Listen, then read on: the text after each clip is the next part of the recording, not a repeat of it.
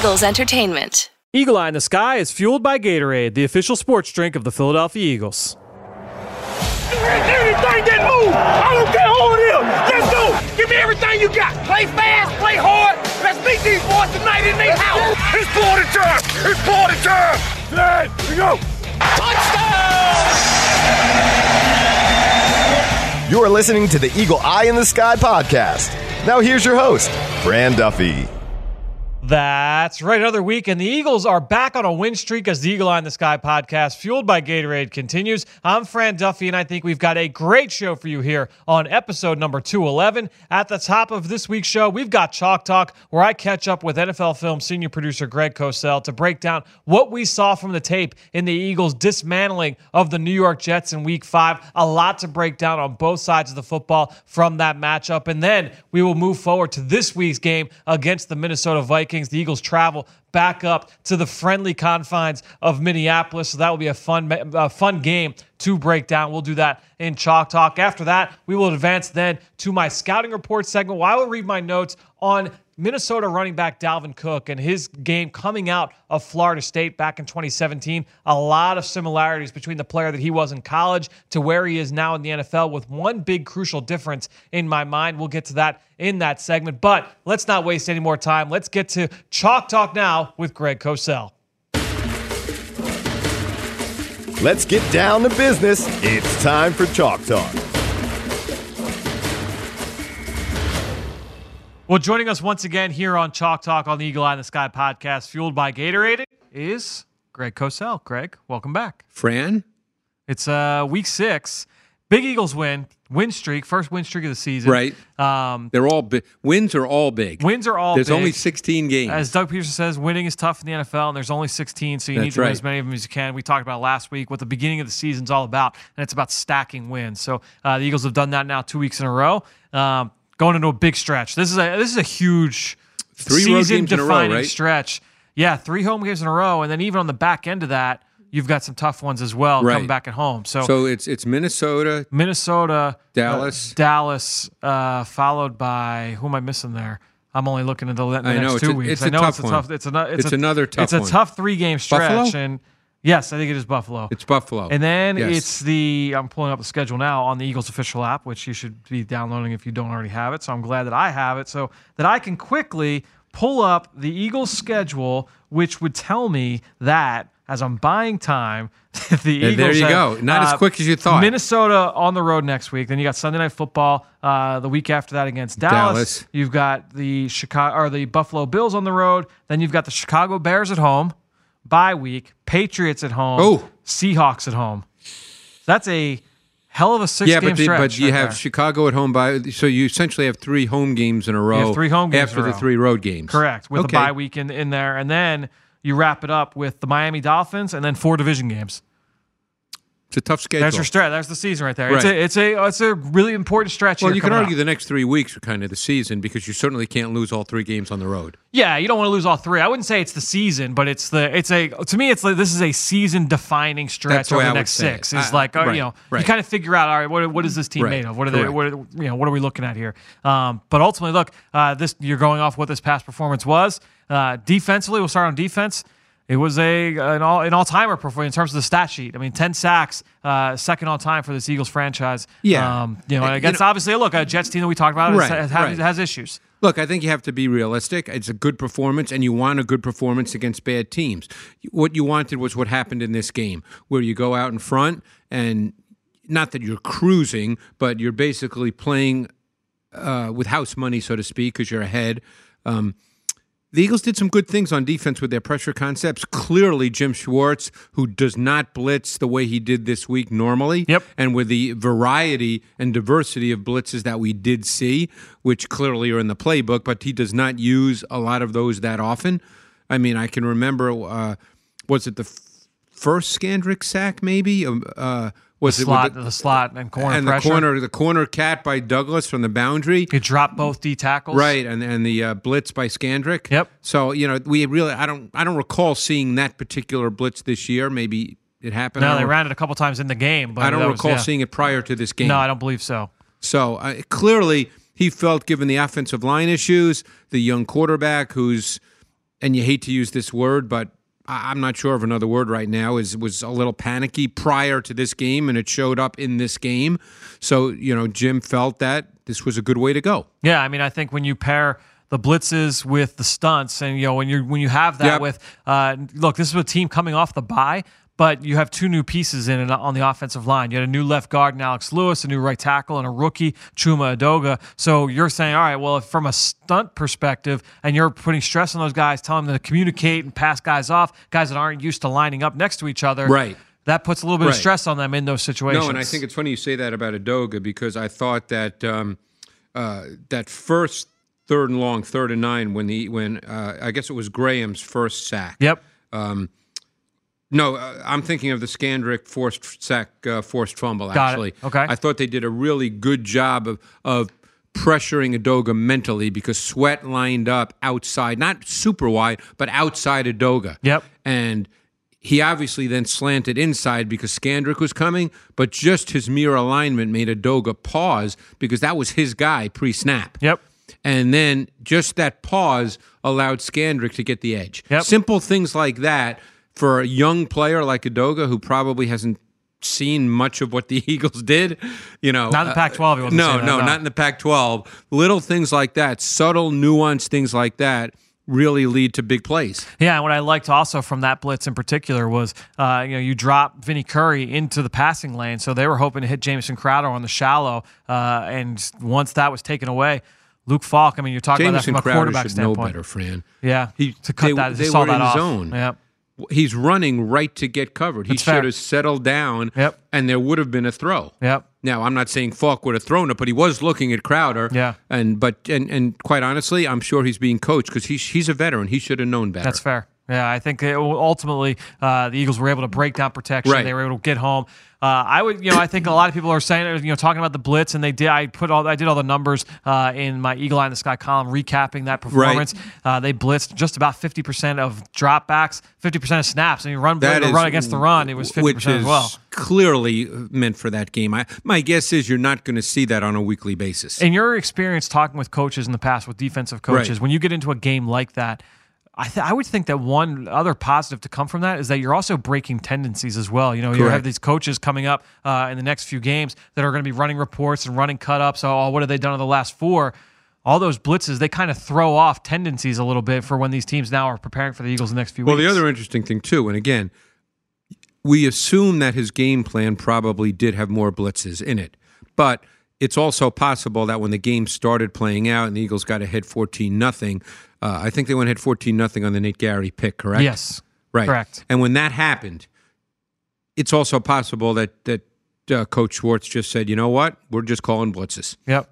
Maybe if the game, for whatever reason, was 7-3 in the middle of the second quarter, who knows? Yeah. But the game played out, and they just kept coming and coming and coming. And I also loved what they did with Brandon Graham. He lined up basically 4-5 technique, whatever you'd like to call it, but he was basically a defensive tackle, even though he was lined up over the offensive tackle. Yep. And he had, I think, all 3 of his sacks, came from that spot. Yep. So they did some good things there. They're moving people around. The nice thing about someone like Orlando Skandrick, and he's later in his career, so he's probably not the athlete that he was earlier in his career. Sure. He's had a nice NFL career. Yeah. Is he probably picks things up pretty quickly. He was here in camp. Yep. So he understood. He came in, played the slot. He's played a lot of slot in his career. So you get someone like that. You're not, even though he's technically a street free agent, it's not the same as bringing in, let's say, a 22-year-old rookie free agent. Of course. Yeah, no, I mean, I think that's critical. I think that allowed them to do a lot of the things that they did. Yeah, I mean, we've talked about that in the past in this podcast, just, the reliance on veterans. I think when you have a team that's competing for a Super Bowl as opposed to a team that's kind of on the rise, I don't think the New York Jets, if they had a problem at slot corner, they may not be looking at a guy like Orlando Skandrick. Right. They may be looking at a young piece that they want to try and grow. But the Eagles, you go in and get a guy like Skandrick. He comes in, and this was going back to the summer. He comes in. he competes, he makes the rest of your room better, and now you've got a guy that if you do run into a pinch later in the season, you bring back in this kind of scenario, No question. and he's ready to play. Yep. Might be surprised. 7 of the 10 sacks came out of a 4-man rush. That is correct. Yeah, which I I noticed that as well. Yeah, charting, and look, the blitzes were very prevalent, and Luke Falk struggled against the blitz. There's no getting around that. I thought he got a little bit better against it in the third quarter and moving on, but overall, the 4-man rush was very productive for them. They ran a lot of different stunts, as we mentioned. Brandon Graham moved inside. All 3 of those sacks, like you said, came inside. Fletcher Cox didn't end up with a sack, but I thought he impacted the game, had a couple of really nice rushes. I thought he helped force that interception by Rodney McLeod as well. Yeah, I think that a number of the plays I saw, I felt that Cox really had inside pressure that got Falk, who was a little antsy to begin with, but I think it got him moving. Sure. And that stuff doesn't show up in a box score, but Cox is a guy that is critical to what this team does. I like when they line him up as a zero technique. I think that's which they did a number of times. And they in did this it game. on that play, on the McLeod play. He was a zero. Yep. Why do you like that so much? Well, I think you get a one-on-one with the center, and if you choose to help him with either of the guards, I think that sets up other things. Yeah. So I think it works if it stays as a one-on-one because he's pretty much going to overmatch any center in the league. And as I said, if the offense decides that they want to slide or they want to do some things, you'll know that, and then you can play off that and counter that. Yeah, to me, that's what has always been so attractive about that front where they do slide BG inside or any other D end inside, is that now you're forcing an offense to kind of pick their poison. Are you going to try and slide towards the best player on the line in Fletcher Cox, or are you going to slide towards a 2 D end side? Because typically, when you have 2 D ends lining up on one side of the formation, that's sending off alarm bells that there could be some kind of a stunt and you want to slide that way. So you're forcing an offense to choose. Question, because normally if you have 3 defensive linemen to one side of the center, and it can be a zero technique, but 3 on the center or to one side of the center. Normally, and again, it's probably not 100%, but it's a high percentage. I think it's over 85. You're going to get some form of a stunt. Yep. No, I would agree with that. Yeah. They did a good amount of that in this game. Let's go over to the offensive side. Look, not as productive, not as efficient as they were the week before against Green Bay, and I think a lot of people will say, "Oh man, what happened with the offense in this game?" And I would say, "All right, well, what about the week before against Green Bay?" And then they played extremely well in that game. Right. No, look, I think you look at penalties in this game. Says they had some untimely ones that you could argue whether or not they were penalties at all. But at the end of the day, they were penalties, and they set the offense back. I think that was one of the bigger things that kind of hurt this unit throughout the course of the game. Yeah, no, and I don't think it was a great performance. Yeah. The reality is, and look, we try to be fair and unbiased when we talk.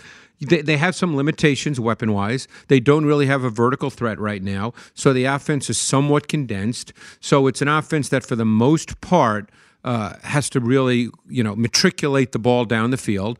The run game was reasonably effective again. Yep. They still do some really nice things in the run game. But the pass game, does have some limitations. Yeah. And if you take a shot, let's say you take a shot and you think one is there and you don't hit it, it becomes magnified because it's not a team that is going to right now take a lot of deep shots with Deshaun Jackson not playing. So sometimes it looks like it's magnified. I think the stat that blew me away, and I wasn't even aware of it. Obviously, we knew that the Eagles were first in the NFL on third down entering the game. But they ran with a stat on the broadcast early on. I think coming into the game, they had converted 15 straight third downs of 4 yards or fewer. And they hit on the first 2 in the game, so they were 17 of 17. That's remarkable. But ultimately, that's the offense that they are now, in the sense that they're trying to get to that. Yeah, but it's also that's very hard to sustain. It's very hard to do, which that's what makes it tough. Yeah. Which it makes it really difficult, and you can also get stuck. And granted, that's phenomenal. It probably won't stay that way. It can't. Just the percentages tell you and it it didn't won't. in the game. Right. The percentages tell you it won't. But it's very hard in this league, no matter who the opponent, by the way. And by the way, not that we're speaking a lot about the Jets, but I thought a number of Jets defenders actually flashed in this game. They did. They played well. Yeah. They competed well. They competed well. Defensively, yeah. Yes. So that's just a hard thing to do. But when all's said and done, with the way this offense is now, without a true vertical threat, is they have to sustain offense. Yep. And obviously, you want to get to third downs where it is 4 or less, because that opens up your playbook in terms of what you can call, because the run game is still in play. Yep. But it's just a hard deal. It's a hard deal to go 9, 10, 11, 12 plays in this league with consistency and score touchdowns. Yeah, I think it's certainly the way that they have to play offense, and that's the thing is when you play that way, you're saying, okay, we need to matriculate the ball. That's going to result in a lot of plays. Lots of plays mean more opportunities for something to go wrong. It could be a drop. It could be a bad read by a running back. It could be an errant throw by the quarterback, a missed block. All those things kind of come into play. So if you don't have that big play element, now you just need full team execution. They don't get many chunk plays. Right now. Right now. Yes. Correct. But it's funny you mentioned running backs. I think one thing that continues to stand out is the way Sanders and Howard as well block in the pass game. Oh, man. I'm so glad you brought that up. Because Sanders had a great block on a play, which I think was an incomplete pass, maybe? It was an incomplete pass. But, it was a great block. Corner cat blitz. Yeah. And he saw it early. Yeah. And he who was it? Was it? I think it was Trumaine Johnson? No, or Darryl Roberts? Darryl Roberts. Yeah. He leveled him. And I thought even the play where of course, everybody's speaking about the play where Carson Wentz ducked under. Yep.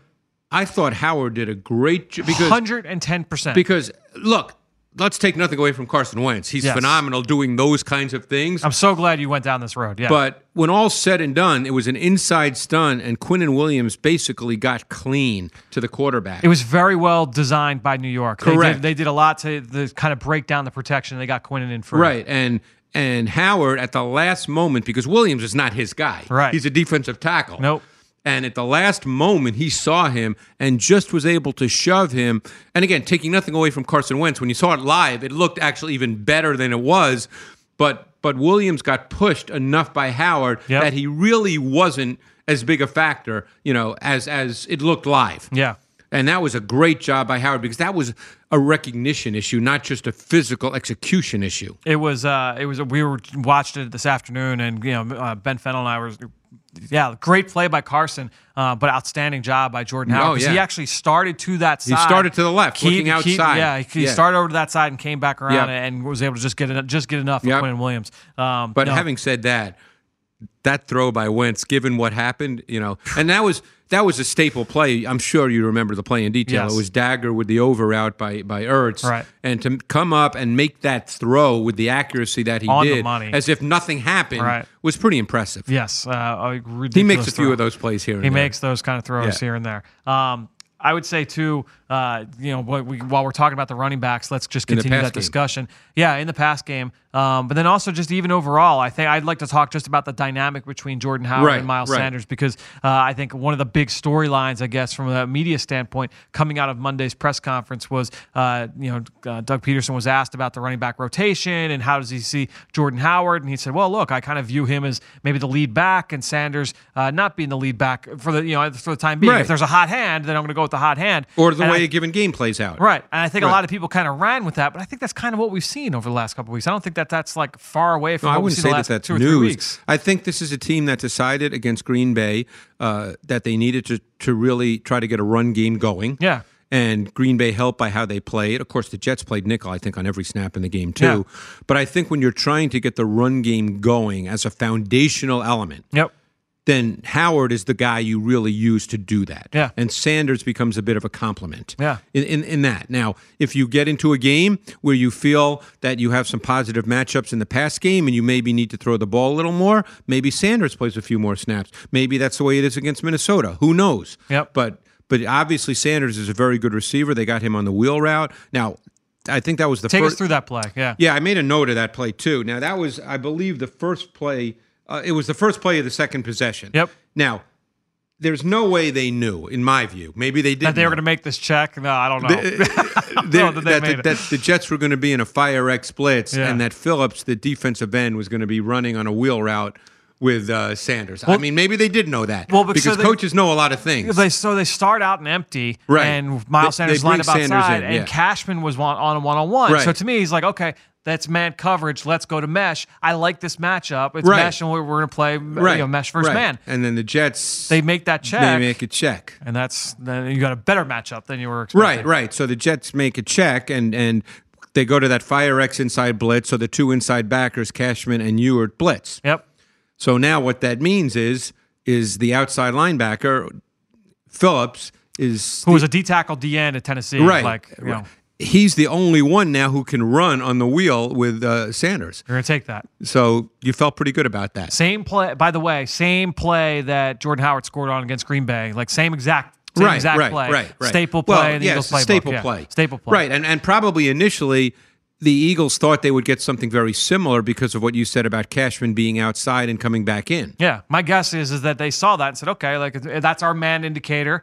Right. Let's now go to our man beater, one of our best man beaters in mesh, and we'll play this out. Right, and he'll have to work through the traffic, and the same thing that happened against Green Bay with Jordan Howard will happen here. Yeah.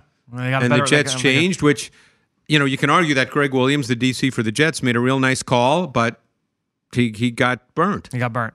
I think it'll be just, when you look at these two guys and just how they, because, to me, Jordan Howard, the tone setter early on in the game, he's going to be not their foundation, but he's going to be, it's kind of like, he's, when you want to run the football against these teams, Jordan Howard is a guy, and he's running really, really well right now. Without question. And he's a sustaining runner, and that's what this offense is now. That's why he's so critical, because maybe Sanders gives you a little more explosiveness, but at the end of the day, what this offense is now built on is sustaining the football.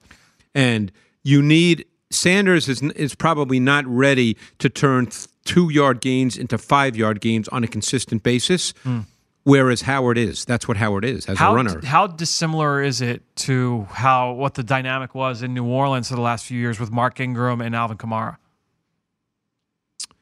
Well, in all honesty, I think both those backs are better than what the Eagles have. Yeah, I'm just saying in terms of the dynamic. But you're talking about the style? Yeah.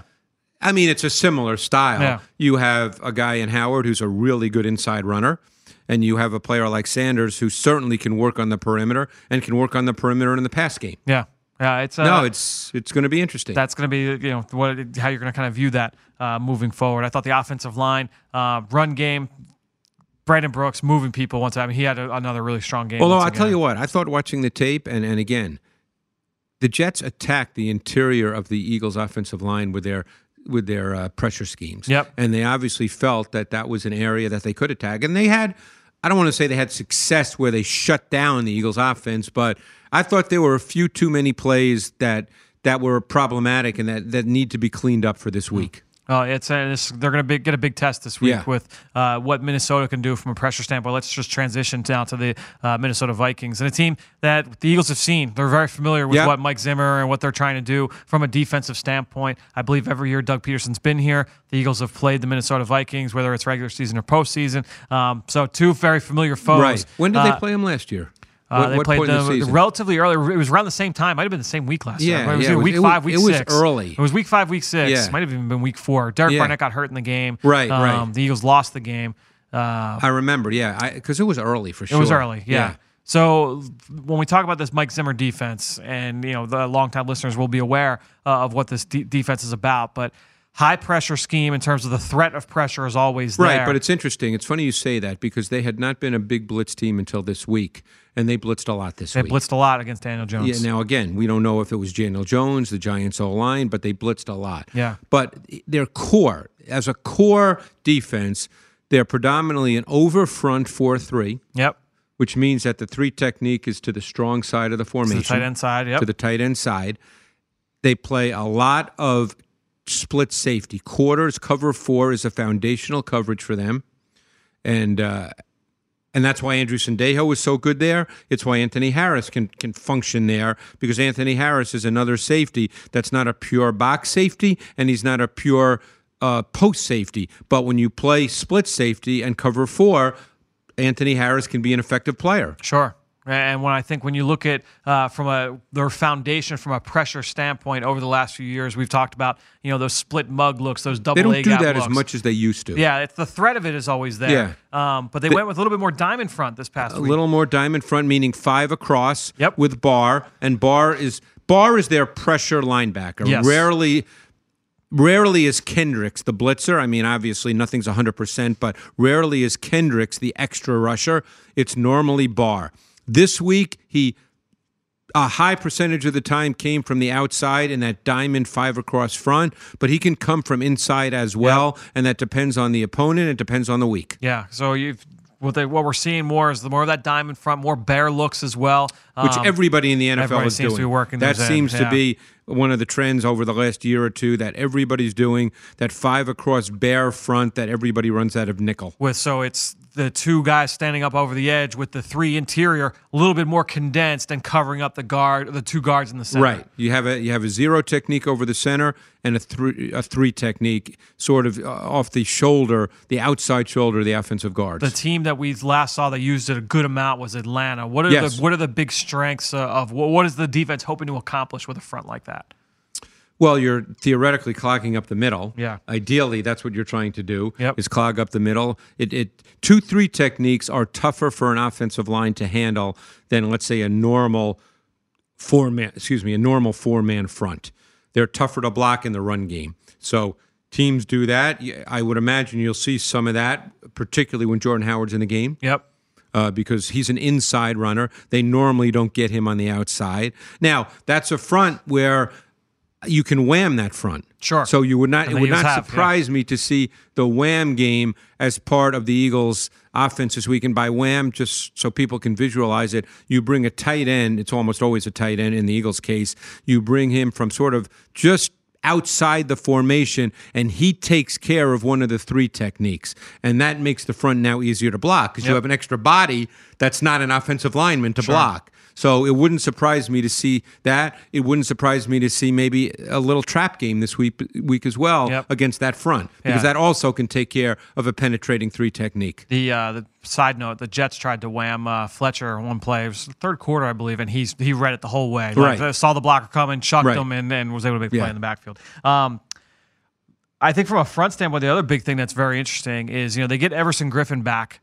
He was missed most of last week. He did not play, and they get killer spin move. He's been beating with people with it all season long. Oh my God, he made Nate Solder look pretty bad a couple of times. He got him a couple times. But it's not just been Nate Solder. Jake Matthews, he got a couple times in Atlanta game week 1. He's gotten a few. That's a test for both, because he plays both sides. That's a test for both Jason Peters and Lane Johnson. Who, by the way, I think Lane Johnson's playing really good football. Yes, that holding penalty was bit questionable. But I mean, I just think he's become, not become, he's been good, but I mean, he's just a really solid right tackle. He really is. I think when you've got, that front, Everson Griffin, Donnell Hunter off the other side, what they'll do is they go into a little bit of a speed package where you've got those 2. They'll put Anthony Barr up on the line of scrimmage and way some of those look. Stephen Weatherly. They've got one of our guys from Northwestern, Ifeadi Odenigbo. He'll line him up That's inside. easy for you to say. Well, I try and sneak it in there when I can. I liked him, as you know, coming out. Yeah. I really did. And again, we'll see how his career goes, but I'm glad to see. See, I think he's with a team now where he could thrive in kind of a rotational role. Yeah. Because I think that style of defense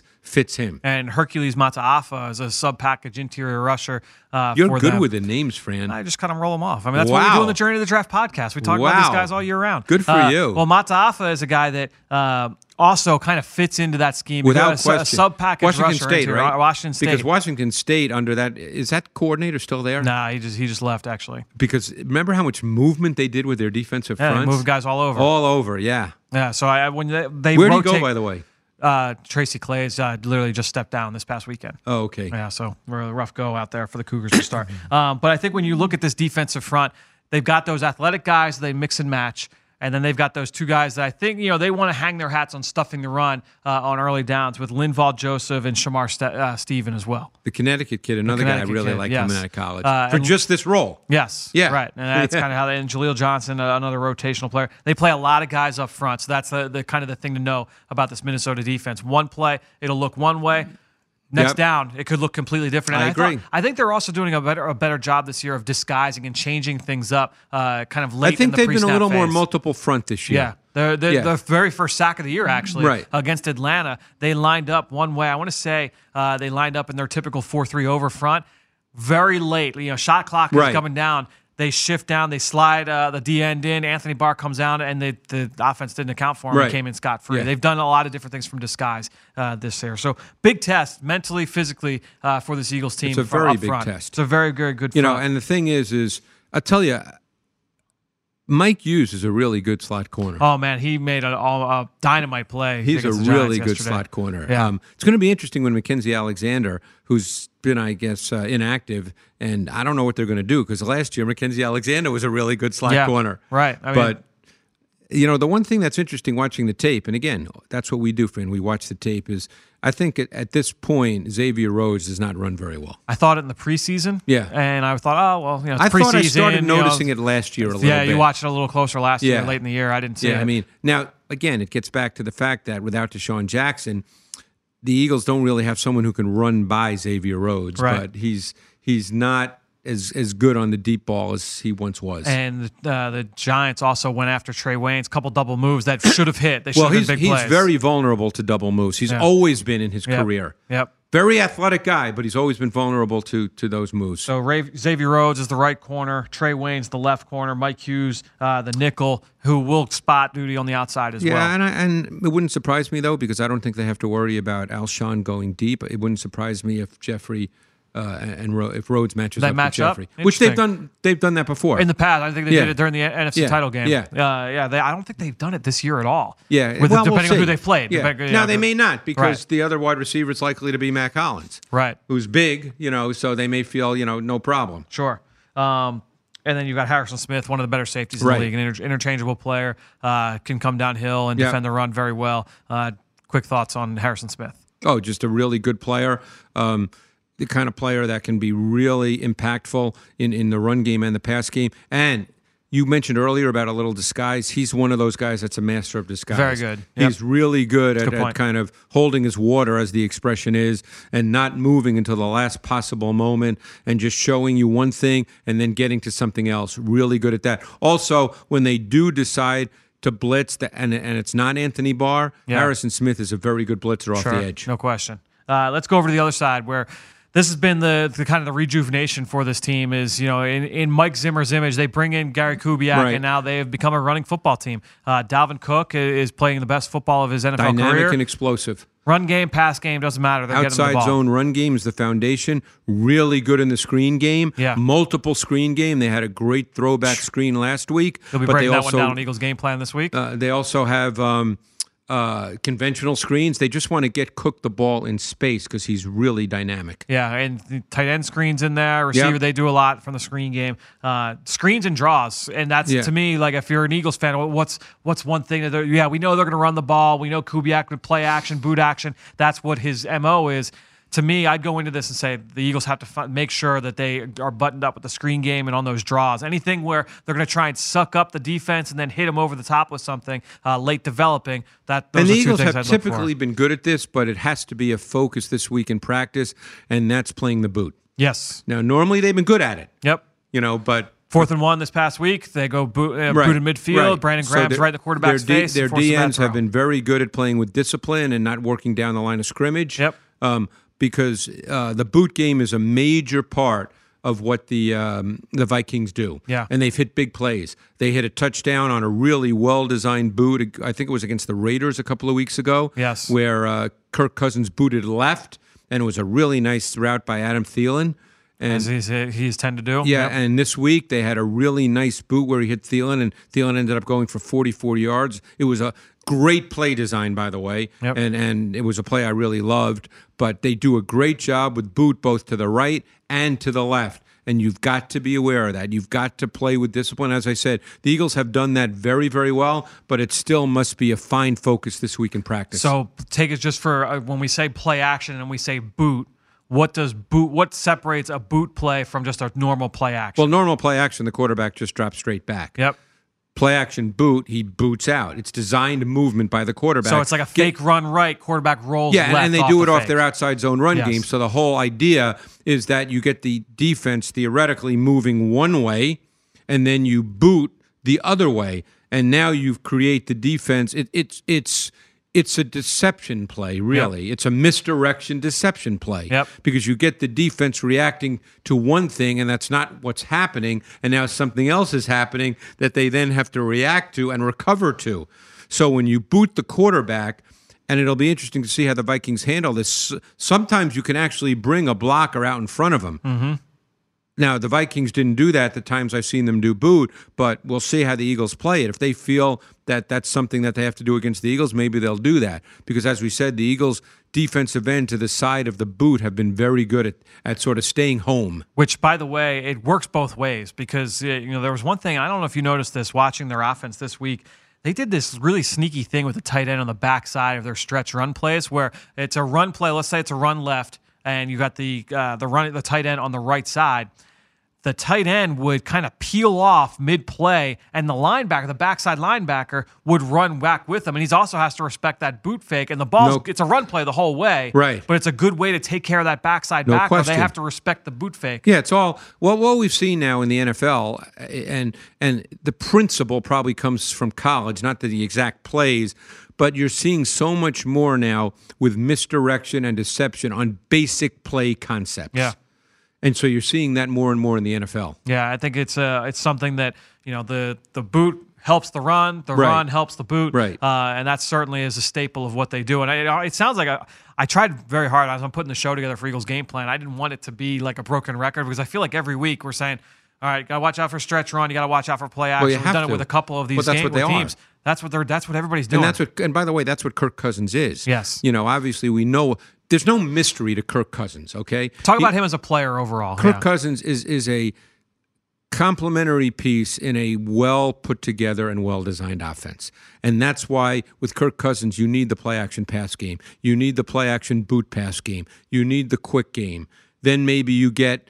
you get some screens. You get some screens. Yep. Then maybe you get the slot fades. Hit Adam Thielen for a touchdown. Right. Slot fade. You get schemed throws or timing and rhythm throws. Yep. That's what Kirk Cousins is. If he has to do more than that on a regular basis, he'll struggle. Are there games in which he can do it? And in games in which he has done it in his career? Yes. But percentage-wise, Kirk Cousins is a certain kind of quarterback, and you try to play to his strengths. And I think that's one reason why they brought Gary Kubiak in, because that offense plays to his strengths. For people who remember, to me, Kirk Cousins is a lot like Matt Schaub.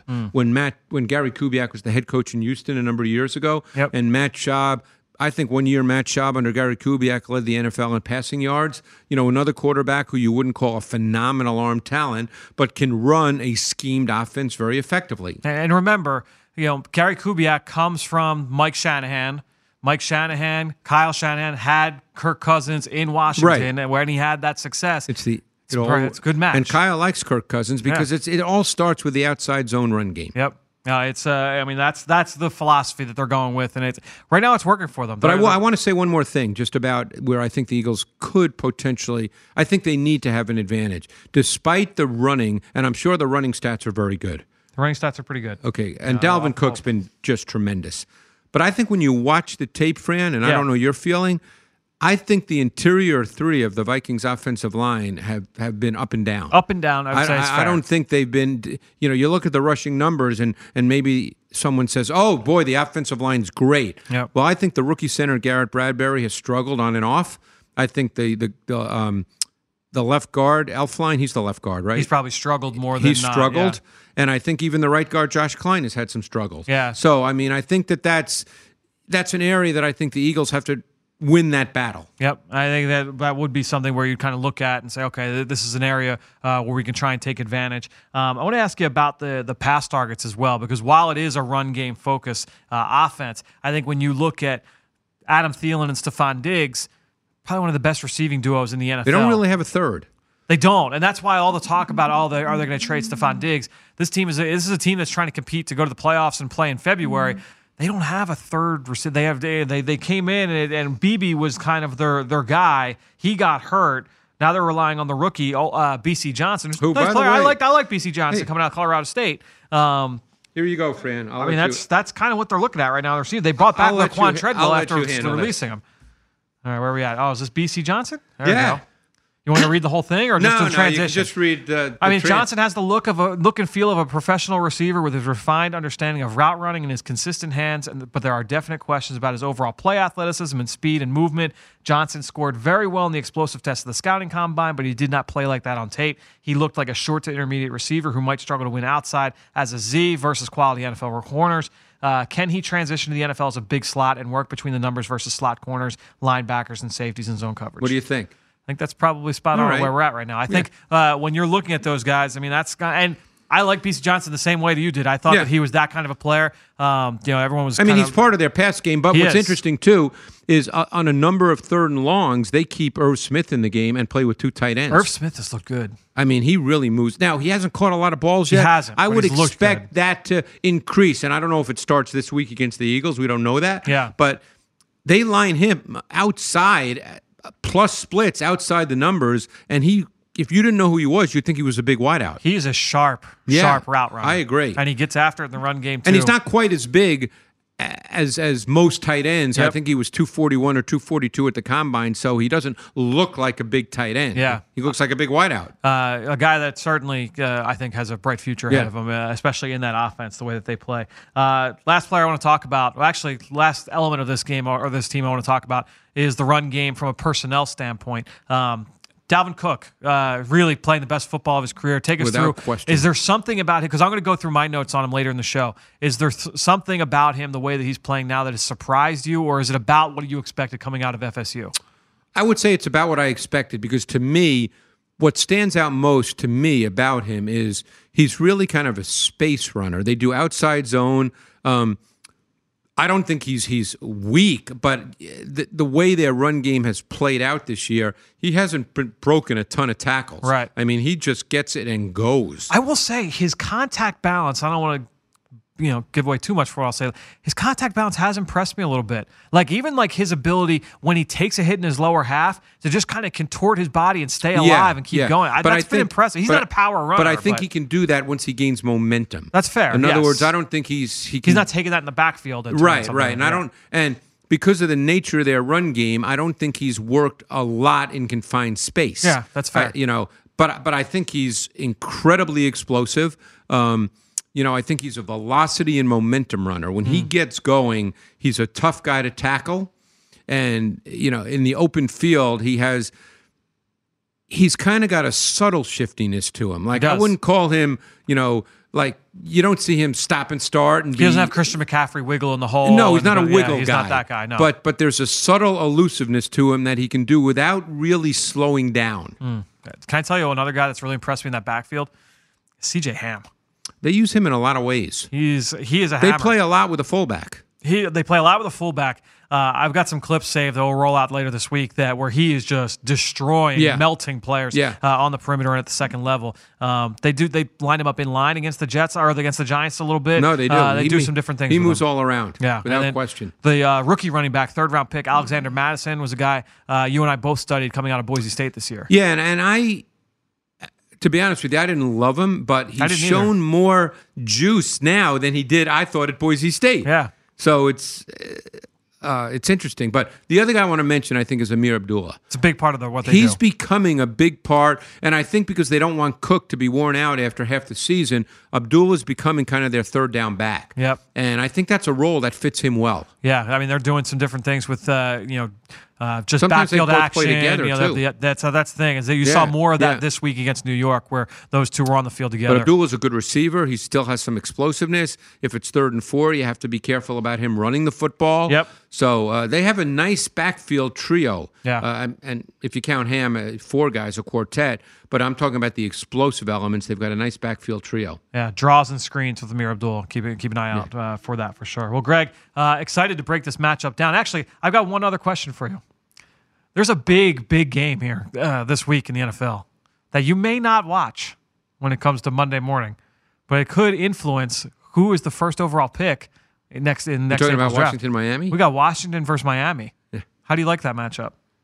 I haven't given it a lot of thought, Shane. I know. I wanted to spring it on you. It was something that I thought about today. I was like, well, this is going to... I found it very interesting that Bill Callahan, who's now the interim head coach, basically came out and said that there's no chance Dwayne Haskins will even be considered playing. I think what was the quote? What was the coach? It was something, I don't remember the exact quote, but it was basically, it hasn't been decided yet, but Dwayne Haskins is 3rd string.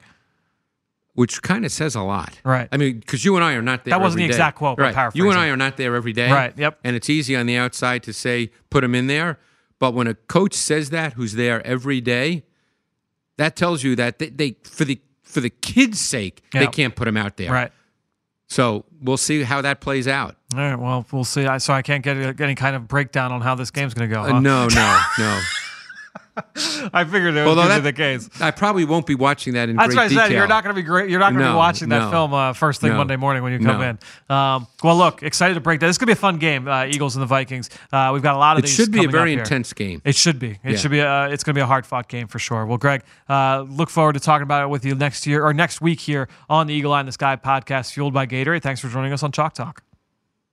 Great stuff from Greg, and you could follow him on Twitter just like I do, at Greg Cosell. And while you're at it, I'm at FDuffy3. That's where I post all of the podcasts I'm a part of and all of our X's and O's content that we produce at PhiladelphiaEagles.com. Make sure you check out our All 22 review, where this week I broke down some of the key plays that happened in Sunday's game. I'm breaking down that stuff as it happens on Sundays, so you can go check them out. They get posted to PhiladelphiaEagles.com and the Eagles mobile app as the game is going on. So make sure you go give that a look. And obviously all of our podcasts, the Journey to the Draft podcast, the Eagles Insider podcast with Dave Spadaro. We've got so much going on from an audio standpoint on a weekly basis. So make sure you go check all of those out wherever podcasts can be found. And while we're at it, go give us a rating, leave us a comment. It's the best way to give us some support. And I wanted to give a shout out to some people that did exactly that. We'll start off with Eagles fan in Giantland, who left a 5-star review and had a very good question. Said they learned something new every show.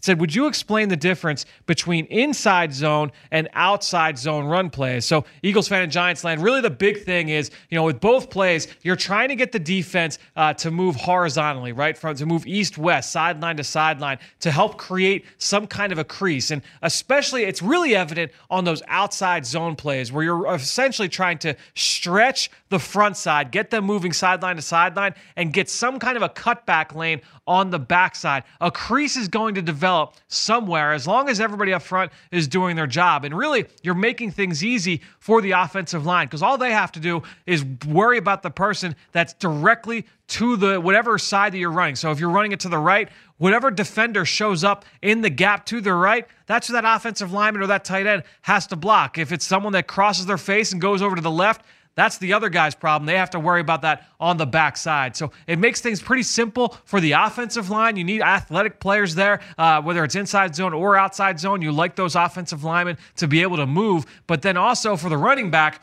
that's where you preach about patience and being able to find the crease and read the defense, understand how to be able to kind of navigate that. We had Jeff Stoutland on Eagles Game Plan last week, and he talked about with the running back, you just kind of, it's like surfing. You have to ride the wave. That's how those running backs have to operate in those zone run schemes. You're trying to be able to figure out how the defense is deployed. Are they going to stretch and run sideline to sideline? Is anybody attacking downhill? Where is that crease going to open up? Where is that hole going to develop? And you want to be able to be patient up through to the hole and then use that burst to fly through it. And that's why you've seen so many running backs that maybe weren't the most athletic or the most physically gifted be really, really effective in those schemes. You think back to most recently, Alfred Morris in Washington was such a good zone runner for Kyle Shanahan in those schemes, from Mike Shanahan before that, with all that they were asked to do in those zone run schemes. And, we see backs all around the NFL that are very, very effective in those schemes. So the big difference really, I guess, between inside and outside is just the angle of departure for both the offensive line and the running back. For the for outside zone, you're going to see it be much more of a wider, more outside step for the offensive line and for the running back. So that departure is going to be more towards the sideline. Where inside zone, the running back, the offensive lineman, it's a little bit flatter of a step. They're staying a little bit more square. You're still trying to get those cutback lanes and try and find where that hole is going to develop, but it's just a little bit more defined on those outside zones. You're going to see a lot more width on those initial steps from the running back and from the offensive lineman. Really good question there from Eagles fan in Giants land. Next question, or next comment from Sports Savant, left a 5-star review saying how much they enjoyed the back and forth between Greg and myself. They love the instant memory of players' alma maters. Well, that's what we do. Really appreciate that, Sports Savant. And then also Mild Opinions left a 5-star review with a really just a long, thorough, in-depth response about how much they enjoy the show and how they listen each and every week. Really, really appreciate. Very, very kind of you to leave that kind of review, Mild Opinions. So great stuff there from Eagles fan in Giants land, Sports Savant, Mild Opinions. Thank you to you three and all of you out there for listening, whether it's on PhiladelphiaEagles.com and the mobile app, or on all or any of our podcast channels. All right, let's keep this thing going. Let's now advance to our scouting report segment, where I'm going to read my notes on Dalvin Cook coming out of Florida State. Dim those lights. We're headed to the film room for the scouting report. All right, well, let's get now to my notes on Dalvin Cook. And this was a player that, was a little mercurial. Some people were really, really high on Dalvin Cook, thought he'd be, one of the one or two best running backs in the class. Some people not as high. And obviously there were some, there was some stuff in the background with Dalvin Cook, and you weren't sure, what you were getting. So there was a little bit of a, we'll say, a mixed bag in terms of what the reports were on Dalvin Cook from a media standpoint. But just off the film, this kid had lots and lots of talent, and you're seeing that come to the fruition here this season now that he's fully healthy. I'll just go to my notes now. 2-year starter playing for Jimbo Fisher in that pro-style offense. You saw 1- and 2-back sets. You saw a good mix of zone and gap schemes. They did a really good job, I thought, at Florida State of using misdirection, just trying to find him to get him in space against the flow of the defense, take advantage of that speed. He had home run speed, and he still has home run speed in the NFL. He just moves at a different gear, a burner that gets to top speed very quickly, could make a house call at any point on the field. If you hesitate or false step at any point as a defender, especially at the second or third level, he was going to make you pay.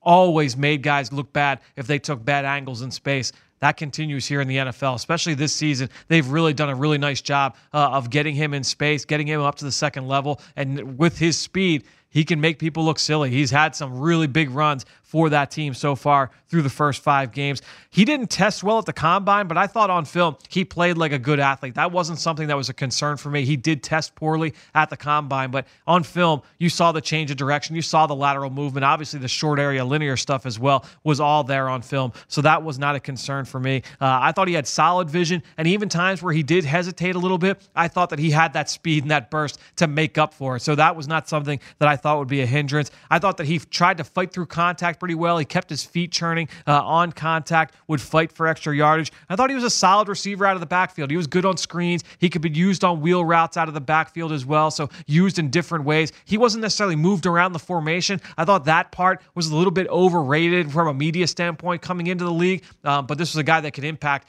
out of the backfield as a receiver, no question. They do some really good things, as we talked about earlier, in the passing game with Dalvin Cook and with those running backs. So that's something certainly to watch for in this game. From a negative standpoint, he had an athletic build, long arms, but I thought he had a thin lower half. He only weighed 210 pounds at the combine. So I and other people had a lot of concerns about, okay, is this guy going to be able to handle a full workload? Can he be a foundation back at any given point? Can he be a primary ball carrier at any point? Obviously, he has proven that that is not going to be a concern for him. At times, I thought he would bounce outside a little bit too quickly. We see that with speed backs at college level. They trust that speed a little bit too much at times, and that would be an issue for him in the NFL. Haven't seen that on film this season. That's something that he has certainly shaken. The big thing for me that, watching him, and I put this in my notes, was, he ran through more arm tackles as a junior than he did at any point in his career. I studied him actually all 3 years at Florida State, but that was not something I viewed as a strength for his. His contact balance was not something I said, you know what, this is going to be a strength of his moving on to the NFL. I didn't see him as a guy that would, his offensive line, they didn't always do him many favors. He saw a lot of contact behind the line of scrimmage, at the line of scrimmage. And there were times where he made some people miss, but that was not something I said, man, he's going to have that at the next level. In fact, Kareem Hunt was a player that I thought was actually a little bit higher than Cook in this class because of his ability to create yardage for himself in that manner. I didn't see that with Cook. On film now, his contact balance is very, very impressive with Minnesota. That's something that I clearly missed on in terms of being a strength in his game, and he has taken that to another level here this season in Minnesota. He's got the ability to make that first man miss with contact balance, which is very, very impressive. The big negative, and I think this is still an issue for him, is pass protection. I said at best he will be serviceable at the next level. 2 times I thought he was a little indecisive. His technique needed to get a little bit better. He didn't always put everything into it when he would go into the point of contact, that point of truth there, the point of no return, taking on blitzers, and that's something I'd still like to see him improve on here coming now that he's 3 years into his NFL career. But pass protection, one big thing, and then ball security. He fumbled 4 times in 14 games that I studied in his college career. He lost 1. He put 1 in the ground in the red zone. He actually lost 1 in the red zone this past week as well against the New York Giants. Speaking of that, so ball security was also a little bit of a concern for me coming into the NFL. So ball security and pass protection. Kind of two things you worry about with young running backs coming in the league. That gave me a little bit of pause, especially, he didn't test well at the combine. There were just some red flags there with him that gave you a little bit of pause with Dalvin Cook. But ultimately, my final note on him, as my overall mission statement with him, I guess.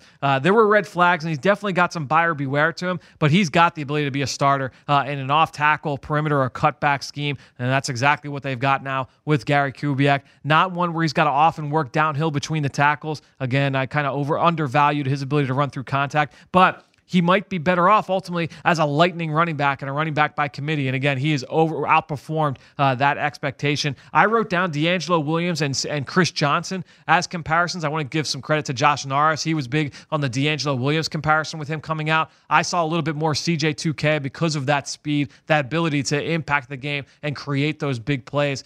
Well, no matter how you slice it, we talked about him earlier in the show. Dalvin Cook is the guy you've got to stop in this Minnesota offense, the way that they are playing right now. Run game, pass game, he is a game breaker for them. You've got those stud receivers on the outside, but Dalvin Cook is the guy that you've got to stop in this Minnesota offense. So those were my notes on him coming out of Florida State. Really appreciate everybody that tuned in this week to the to the Eagle Eye in the Sky podcast, fueled by Gatorade. We will see you next week. Much thanks to Greg Cosell, as always, and all of you out there listening. Thanks for joining us here on the Eagle Eye in the Sky podcast, fueled by Gatorade. For everybody here at the NovaCare Complex, I'm Fran Duffy. We will talk to you next week.